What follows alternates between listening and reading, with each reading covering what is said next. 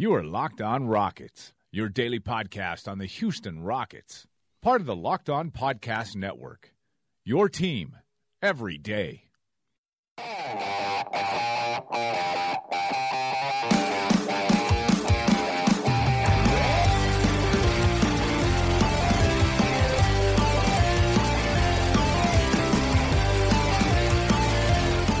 draft is almost here.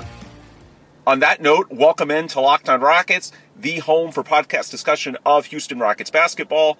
I'm your host, Ben Dubose, Rockets correspondent for Sports Talk 790, the team's official radio flagship. As we chat this Wednesday, we're just over 24 hours away from the NBA's annual draft on Thursday night. It could be a long night for the Rockets, who are not currently slated to pick until number 46 in the second round. We'll discuss their options there later in the program. But more than just the Rockets selection, the reason the draft is a big date on the NBA calendar is that it serves as an impetus for movement around the league, both in terms of draft picks and sometimes deals that don't even involve draft picks or rarely do, as was the case Wednesday morning with the Charlotte Hornets and Brooklyn Nets striking a deal sending Dwight Howard to Brooklyn. Hilariously, 6 years after Dwight was dying to go there, he finally gets his wish, and the Nets sending Timothy Mozgov and a couple of second-round picks to Brooklyn, or to Charlotte, I should say, for the rights to Dwight Howard, who essentially at this point is primarily seen as a $24 million expiring contract. Timothy Mozgov signed the same year as Ryan Anderson in July of 2016 when there was that huge bump in player salaries. 2 years, almost $33 million left, has a bloated deal much like Ryan Anderson's, which is why that deal is so interesting from a Houston perspective. So on today's show, we will eventually get to pick 46, some of the Rockets' options there, and more importantly, the finances in play. But to lead off today's show, I'm going to look at some of the other things around the league, the landscape this week, which the draft could spur action on some of these items, and why, in my opinion, it could be critical when it comes to determining the future pursuits for the Rockets this summer. Of course, in the context of LeBron James, which is Plan A, but as well as potential Plan B, Plan C, Plan D, and so on down the line, should they not be fortunate enough to secure LeBron James' services.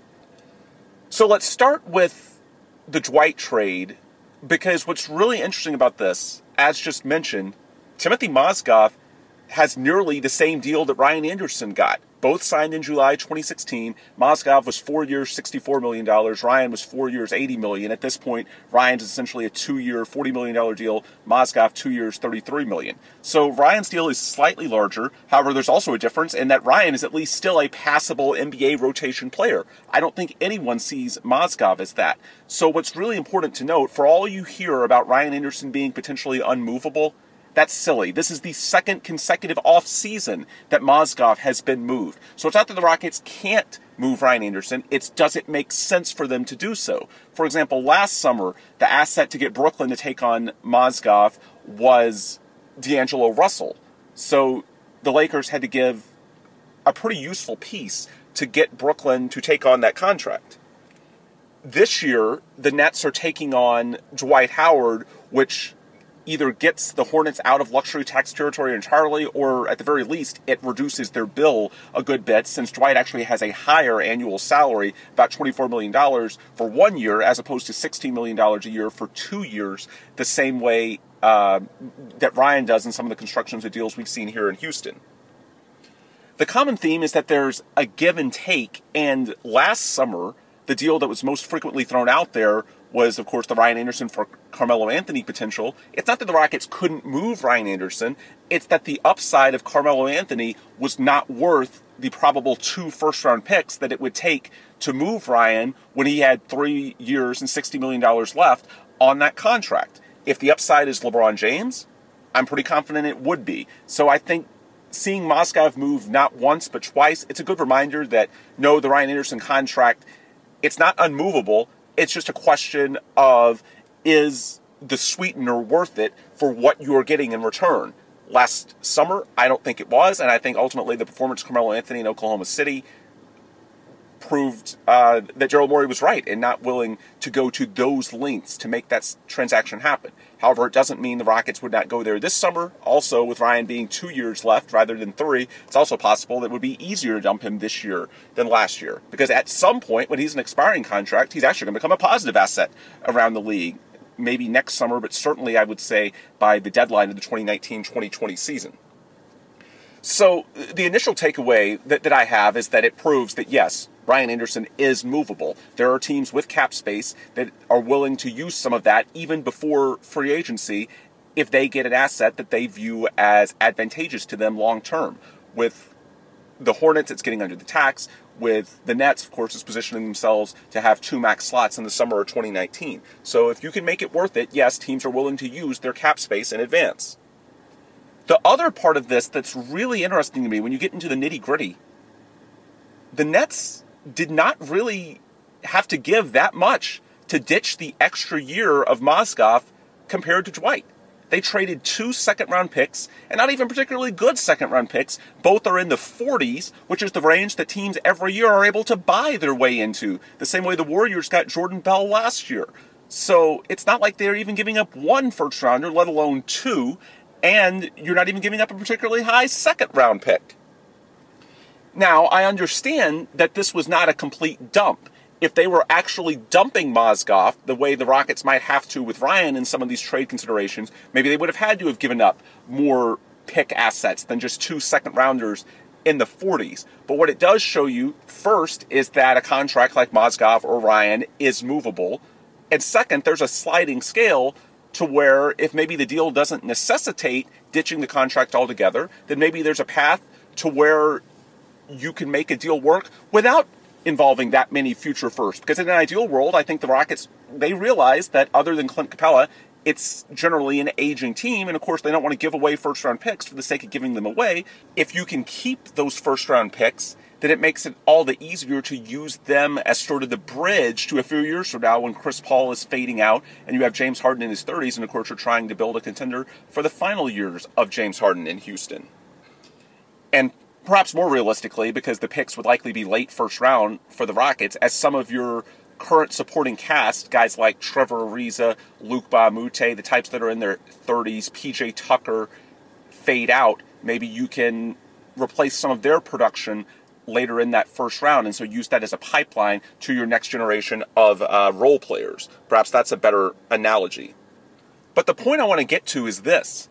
There might be a way, if you can't have the ideal scenario work out of Ryan to a third team in a LeBron James deal, that you can move Ryan for an expiring contract, and potentially it makes sense to upgrade your team without having to mortgage the farm in terms of giving up multiple future first-round picks to make that happen. Some of the teams with cap space, Phoenix has Tyson Chandler and Jared Dudley.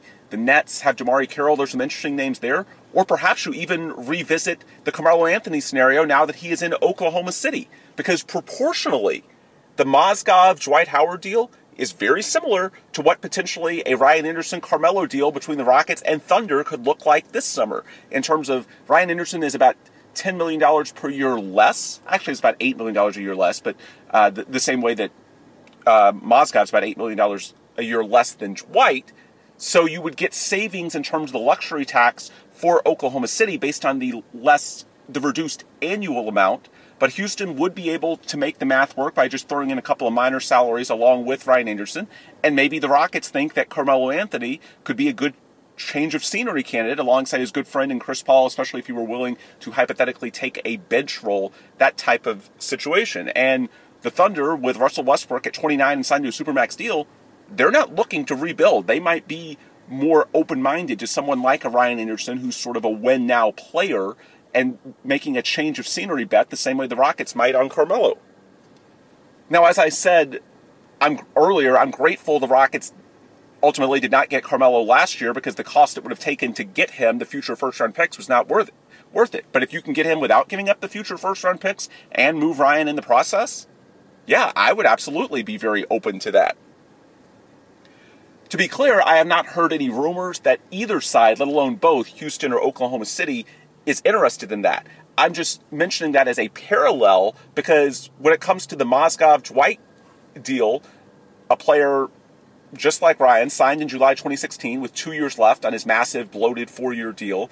And in the case of Dwight and Carmelo, a veteran in the final year of an existing contract that's just way too large for most trades, you could see a potential fit there, and there's logic to where you could see both teams seeing a change of scenery as being viable. So while I've not heard it as a legitimate rumor, I'm not putting it out there as a possibility, I'm just mentioning it as something to keep in the back of your mind for options there may be if plan A, which is the pursuit of LeBron James, does not work out. And of course, it's not that the Mozgov-Dwight deal is the only thing going on in the NBA. I just led with that because that's the one deal that's concrete. That's done. Some of the other rumors, that could tell you a lot too about the Rockets heading up to the draft. Most notably, what does Cleveland do with the number 8 overall pick? If they think they have any hopes of securing LeBron beyond this season, of keeping him in Cleveland, then in my opinion, they almost have to move that number 8 pick before the draft, because after the draft, it's too difficult. It's like having driven a new car off the lot. The value of the number 8 pick is if you trade it beforehand so the team receiving it can have their pick of who they see as the top prospect. So maybe the Hornets, who appear to be doing somewhat of a sell-off after moving Dwight, would they potentially move Kemba Walker in a deal for the number 8 pick? Would Cleveland be receptive to that? And then is Kemba Walker enough to get LeBron to stay there? I don't know, but it certainly could help at least give Cleveland a case. In my opinion, it's going to be very interesting to watch Cleveland with that number 8 pick, because if they use it, in my opinion, LeBron's gone and they're building for the future. If they trade it, I don't think it's a given that he comes back, but it's at least showing you that they plan to make an effort. And if that's the case, it might be all the harder to convince them within 8 days to do a trade, which is what the Rockets need to do with a potential opt-in deal, the same way they got Chris Paul last summer, which of course has the benefit, if you do the opt-in, you are not subjected to the hard salary cap, which would allow the Rockets not only to get LeBron James, but also retain most of their current supporting cast, Chris Paul, Clint Capella, Trevor Ariza, those types that are free agents, on top of bringing in LeBron James. So now let's transition into the fun stuff, which is the pursuit of LeBron James, which, as reported by Adrian Wojnarowski of ESPN earlier this week, is far from dead. Adrian Wojnarowski of ESPN, speaking on one of ESPN's draft programs on Monday night, said that Chris Paul essentially is pursuing LeBron James as hard as he has pushed for anything in his NBA career, said that Chris essentially is more interested in LeBron's free agency than his own, because Chris considers returning to Houston to be an inevitability, as we would all expect, coming off a 65-win season that, in all likelihood, would have ended in a championship if not for CP3's ill-timed hamstring injury in Game 5 of the Western Conference Finals. We discussed in Sunday's show the alleged sightings of LeBron James around Houston the prior few days. Never got the smoking gun in terms of a picture or video or anything of that magnitude, but as I told you guys then, I have every reason to believe that he was in fact here. Now, how much of it was truly looking around versus one of his son's basketball tournaments, I'm not sure. And even if he was looking around, there have been similar reports in Los Angeles, Philadelphia, so I'm sure he's doing his due diligence other places as well. So I don't think it's a huge tell in terms of, LeBron is moving closer to Houston, and then even if he does pick Houston, I think A, he's got to sell his family on the idea, and B, he's got to make Cleveland amenable to doing a deal. But ultimately, I do think it shows that Houston is at least in the conversation as we head into late June, and that's about as much as you could ask for. And for the Rockets in particular, the big date to keep in mind is Friday, because from this Friday, the 22nd, until next Friday, the 29th, that is actually LeBron's deadline to opt in. That is when the window is open, in my opinion, for a deal to be struck. And here's why. As of today, Wednesday, the only future first-round picks the Rockets can include would be 2020 and 2022. That's because of the rule in the NBA that does not allow you to trade future picks in consecutive years. And right now, the Rockets do not have a 2018 first-rounder. They dealt theirs in the Chris Paul trade last year. So the earliest the Rockets can deal a pick would be 2020, which is essentially 3 drafts away, and the next one, 2022, which is 5 drafts away. Well, as of Friday, it changes, because after this draft passes, essentially everything resets, and the Rockets do have all of their first-round draft picks moving forward, which means that after this draft passes, the Rockets can trade their 2019 first, which is a lot more attractive than picks that are 3-5 drafts down the road. So to me, in terms of making a deal work for the Cavs, potentially moving Ryan Anderson to a third team in scenarios like we discussed earlier. Future first-round picks are perhaps your second best commodity. Now, I'd say your best commodity is still Eric Gordon, very quality player, 29 years old, great contract, but that in and of itself is probably not enough to make the math work for LeBron James. Certainly, Gordon's contract, $13 million a year, is nowhere near LeBron opting in for 35, so you'd have to throw in Ryan Anderson or some other combination, and the odds are you'd have to throw in some assets to make that worthwhile for whatever team is taking those guys. But beyond that, if you want to make a complicated deal work, it can't just be Eric Gordon. And beyond Eric, who is a quality player, the next most lucrative assets for the Rockets are those first-round picks. And when you can trade any combination of them moving forward, including 2019, which is the very next draft, that's a big deal. The Rockets can't do that right now. They can on Friday. So in my opinion, that's why I would say the rumor mill has been especially quiet involving the Rockets, because right now, they can't really make a firm offer. Now they can make a firm offer and say, hey, after the draft, we can complete this. But right now, you're seeing a lot more discussion about teams with picks this week and deals that could theoretically be consummated now. The Rockets aren't one of those teams. On Friday, they will be. So if we get past Friday, or get past Thursday into Friday without a lot of major movement, with all the big names still on the board, of course, LeBron James, so you can throw Paul George in there, you can throw potential 2019 free agents, Jimmy Butler, Kawhi Leonard, those types as well. If we get past Thursday with all the big names on the board, then the Rockets are a lot closer to parity from an asset standpoint. So if things stay quiet through Thursday, to me, that is a very good sign, because then, starting Friday, the Rockets can really go big game hunting with their offers. Also, as stated earlier, watch what Cleveland does with that number 8 pick. Do they move it for someone like a Kemba Walker for the rebuilding situation, or from the rebuilding situation, I should say, in Charlotte? Or do they keep it and draft the best prospect available, which could lead them into the next generation?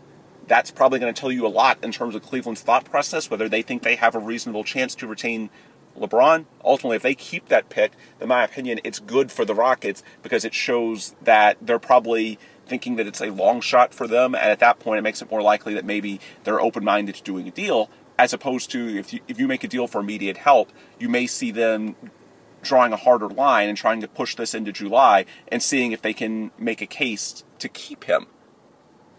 And that's the last point I want to make on LeBron James. Every day I get questions about the timing. Would the Rockets still pursue him in July? Because there have been a few reports speculating that maybe because there's no clear avenue for LeBron, Rockets the closest thing in terms of a shot at a title, but there's obviously no easy salary cap route there for the Rockets to get a max contract for LeBron in Houston. So you've seen some speculation about maybe LeBron dragging this into July. And I'm asked frequently, would the Rockets pursue him in free agency via a sign and trade? I don't believe that to be the case. I think the Rockets will go all out once that window opens Friday until the next Friday, and if it doesn't happen, they will move on. We saw this in 2014, the last time LeBron was truly an open-minded free agent. The Rockets in June made it clear they wanted a meeting with him. They didn't get it before ultimately he went back to Cleveland. So they moved on down their priority list to Chris Bosh, who they almost had before, infamously, we know what happened with Miami caving at the last minute, offering him the 5th year, yada yada. If LeBron wants Houston, and you better believe that Chris Paul is recruiting him, as mentioned earlier, the Rockets will communicate the benefits to LeBron of opting in and trading. Because if he does that, then you are able to retain Chris Paul, Clint Capella, Trevor Ariza, your current supporting cast that helped you win 65 games, on top of the big three of LeBron, CP3, and Harden. That's what gives you the best chance to win a title. And if LeBron goes to Houston, that's what it's going to be about. So no, I don't see him dragging it into July if he wants to go to Houston, because he knows that the best way to build a title contender in Houston around him is for him to opt in. I see a lot of people characterizing it as though the Rockets are asking LeBron to do them a favor, that this opting in is just for the benefit of Daryl Morey. No, it's for the benefit of LeBron. If LeBron picks Houston, it's because he wants to win a ring, and the best opportunity for the Rockets to do that is if he opts in so that they're not subjected to a hard salary cap. So I don't see the timing being a problem. If LeBron doesn't reach a decision by next Friday, June 29th, then it's because he's not interested in Houston. He wants to go somewhere else. So, no, I do not see the Rockets and LeBron pursuit dragging into July. I think the Rockets with Chris Paul have probably already given LeBron a sense of their timing, and now, after the draft passes and the Rockets are able to move all their first-round picks and potential offers involving the Cavs and any prospective third and fourth teams, we'll see if that's where LeBron wants to go, and if the Cavs are amenable to playing ball. If they're not, we'll see the Rockets move on down the list to secondary targets. Now, to close things out, let's go a little smaller scale and talk about tomorrow's draft, which right now has the Rockets with the number 46 overall pick in the second round. I did a segment late last week on player possibilities, or more so position, because it's kind of pointless to go too in-depth on the potential player fits when there's 45 picks in front of you. But in general, my guess is that the Rockets, in an ideal world, would love to add to their backcourt with this second-round pick, because they've got a pretty decent young pipeline up front. Isaiah Hartenstein, Joe Chi, Chinanu Anuaku, all bigs with varying skill sets who can play the five. You want offense, you want defense, you want versatility. Between those three guys, I think you feel like you have three pretty decent lottery tickets. Maybe one of those, or even more if you get lucky, pan out. Or at the very least, they might be seen as marginal assets in a trade for one of the big names that we discussed earlier in this show. Where the Rockets have not had a lot of success in terms of the young pipeline is in the backcourt. And we saw that a lot this past year, in that the Rockets are in a very unique situation with three big names right now, Chris Paul, James Harden, Eric Gordon, in your backcourt. Because when healthy, all 96 minutes at the guard spots are spoken for. And because of that, it's pretty tough to lure veteran free agents to Houston for that fourth guard spot. We saw the Rockets go after Jameer Nelson a couple of times. But it's tough to lure a guy with options, especially if you also don't have a lot of money, into a role in which he may not play. Yet at the same time, injuries happen, and those are only three bodies, and if one of those happens to have an issue, like what happened with Chris Paul a few times this past year, including in the Western Conference Finals, you can get pretty thin in a hurry. And the Rockets, they did have Gerald Green slide down and play some of those guard minutes, but he's unable to really help you out as a ball handler. You don't want Gerald Green bringing the ball up the court or serving as a primary ball handler in a pick-and-roll scenario. The Rockets could use one more backcourt guy to kind of be behind those big three in case of injury. I think they'd, in an ideal world, like for it to be a veteran, but if it's tough to get a veteran to sign on the dotted line for reasons of lack of money and lack of role, then you may have to develop that candidate internally, and that's potentially what the Rockets could use this pick for. So you look at second-round draft prospects at the guard spots, potentially in that range: Grayson Allen out of Duke, Javon Carter out of West Virginia, Keenan Evans out of Texas Tech, the two guards out of Kansas, Devontae Graham and Malik Newman, both could be possibilities. Tony Carr out of Penn State. There's a ton of options you have that could potentially fit. But in an ideal world, I think that's where the Rockets would go, more ball handling rather than another body up front. Now, 3-and-D could also be a spot here. You could never have enough 3-and-D wings against the Warriors, but ultimately we've seen a little more track record in recent years with 3-and-D types, think Robert Covington, being found outside of the draft as opposed to ball handlers. If you want a guy that's skilled enough to handle the ball in a pick-and-roll setting, it's tougher to find them. Not impossible. Look at Fred VanVleet up in Toronto, but generally I think you have a little more of a track record finding undrafted 3-and-D guys. So if it's close, I could see the Rockets wanting to add to the backcourt here. That said, Daryl Morey will always go best player available. So if it's a 3-and-D, or even if it's a big body, if Daryl sees it by far as the best player and or the best asset, then he'll throw position fit out the window and do what he thinks is best for the team. It's just, if things are close, my guess is they look at those guards and potentially try and develop internally what they couldn't find externally, that fourth guard that could potentially be a fit beyond the big three of Paul, Harden, and Gordon moving forward, especially as we get towards Chris Paul's mid-30s and the need to give him maintenance becomes only more pronounced as he enters his final, 4 to 6 years in the NBA in all likelihood. The other thing that's intriguing with the draft and the Rockets this year is finances. I think the Rockets are going to be a lot more open than they have been in the past to the full range of prospects. A lot of times this decade, we've seen them go the international route, and not always because they thought they were just the best player, but because they thought it was the best combination of player and potential, or more so immediate cap impact. Because Donatas Motiejunas, Isaiah Hartenstein, Joe Chi, Clint Capella. Now, some of these guys did end up coming over in year one, but the common theme with all of them is that the Rockets on draft night at least had the option. Having that flexibility was important to potentially leave them in Europe or wherever they were playing, because that way, if they needed to go under the cap to make a marquee acquisition in free agency, they were not bound contractually to anything for those players. There was a way in which you could retain their rights without putting them on your books for that season. This year, I think that's less important because, as we've discussed in this podcast and really the entire month of June, I find it very unlikely that the Rockets, if not impossible, pursue under-the-cap routes in free agency because there's no way you can retain the existing supporting cast, the guys like Chris Paul, Clint Capella, Trevor Ariza, etc. The Rockets are going to operate at an above-cap rate, which makes it less important to micromanage every single dollar that is on your books. So I do think that makes them maybe a little more open-minded this year than in the past to NCAA prospects that potentially would be on your books this summer. Now, that's not to say that international guys are off the board. Certainly, if they're the best player available, Morey will go that route. And even financially, there are still some advantages to the potential stash route. With second-round picks, because there's no guaranteed salary slot like there is for a first-rounder, if you want to lock yourself in, if you're the team and want to get the player on a friendly long-term deal, if you really like what they bring to the table and you don't want to risk them signing the tender to keep their draft rights, you have to offer them a tender of the minimum contract, and ultimately if they choose to bet on themselves and sign that, like KJ McDaniels famously did a few years ago in Philadelphia, then potentially you're looking at a scenario where after a year or two, they could leave you for no compensation, or even that year if you don't put him on the roster. And at that point, if the player leaves you very young, then you're almost wasting the asset to a large degree. Just look at what limited value the Sixers got from the Rockets during the whole KJ McDaniels fiasco a few years back.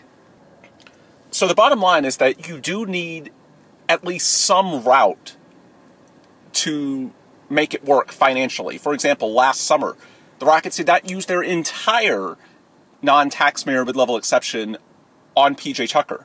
They saved a small part of it for Joe Chi.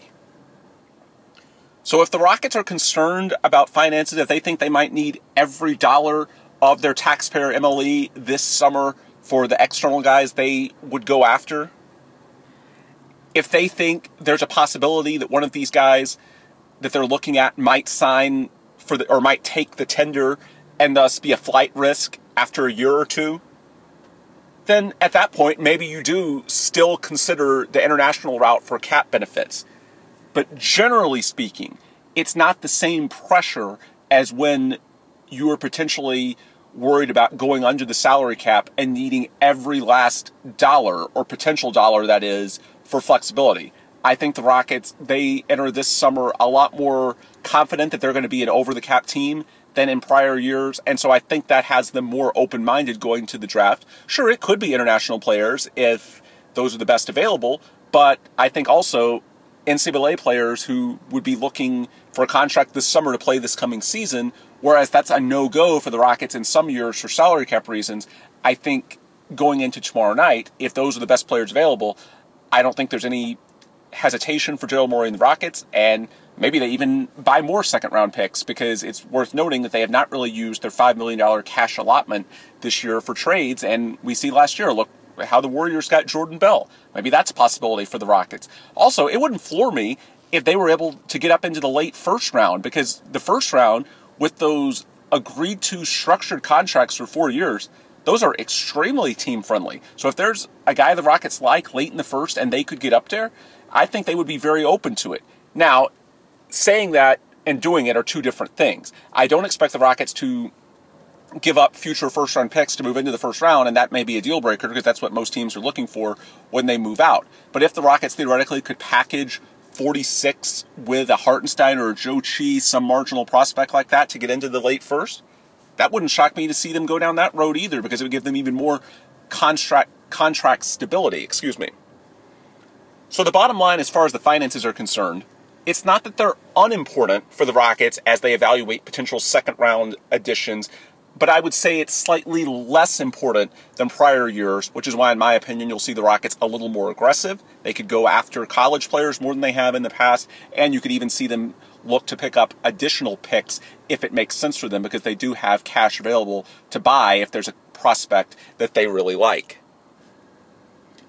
Anyway, that'll put a bow on this episode. Don't want to go too far into the draft possibilities, because when you're picking it at 46, there are so many possibilities based on how things go in front of you, what else happens around the league. So it'd be a waste of time to go too in-depth on this, and especially any player possibilities based on the wide range of things that could happen before then. As far as what actually happens, we'll have that for you on Friday. I doubt we'll have a breakdown immediately after the draft on Thursday night, because I'm not going to sit here and pretend that I've done advanced scouting on the 50 million players that are possibilities in the second round. Let's be realistic here. So I would say after Thursday, I'll start looking into their backgrounds a little more. I'll see if there's an interview I can dig up, if not with the player, perhaps with someone who's covered them in college, and then we'll talk more on Friday about who the Rockets bring in, what they could potentially bring to them this season and beyond, and of course what else happens around the league on draft night and where it leaves the Rockets as the window opens, as explained earlier, starting this Friday, when they can trade all their future first-round picks in the pursuit of LeBron James or any other big free agent this summer.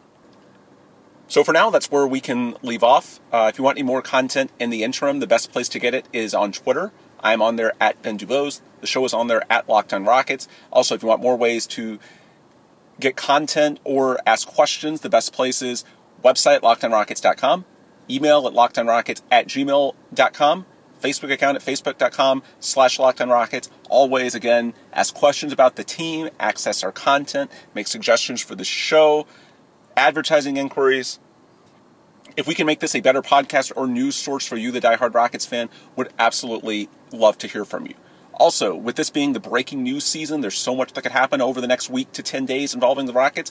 If you want news the second it comes out, besides being on Twitter, subscribe to the podcast, and so you'll get an alert right when the next episode is ready. iTunes, Stitcher, Google Play, Megaphone. Wherever you listen to your podcast, the odds are we are on there. We've got a great network of shows across the Locked On Podcast Network, which helps with placement. Just subscribe to us and also leave us a 5-star review while you're there. That's how we make the business model work, look attractive to future advertisers, and make the economics work as the most regular podcast covering Houston Rockets basketball. So for today, I will sign off, and we'll talk again very soon right here at Locked On Rockets, your home for regular discussion of Houston Rockets basketball.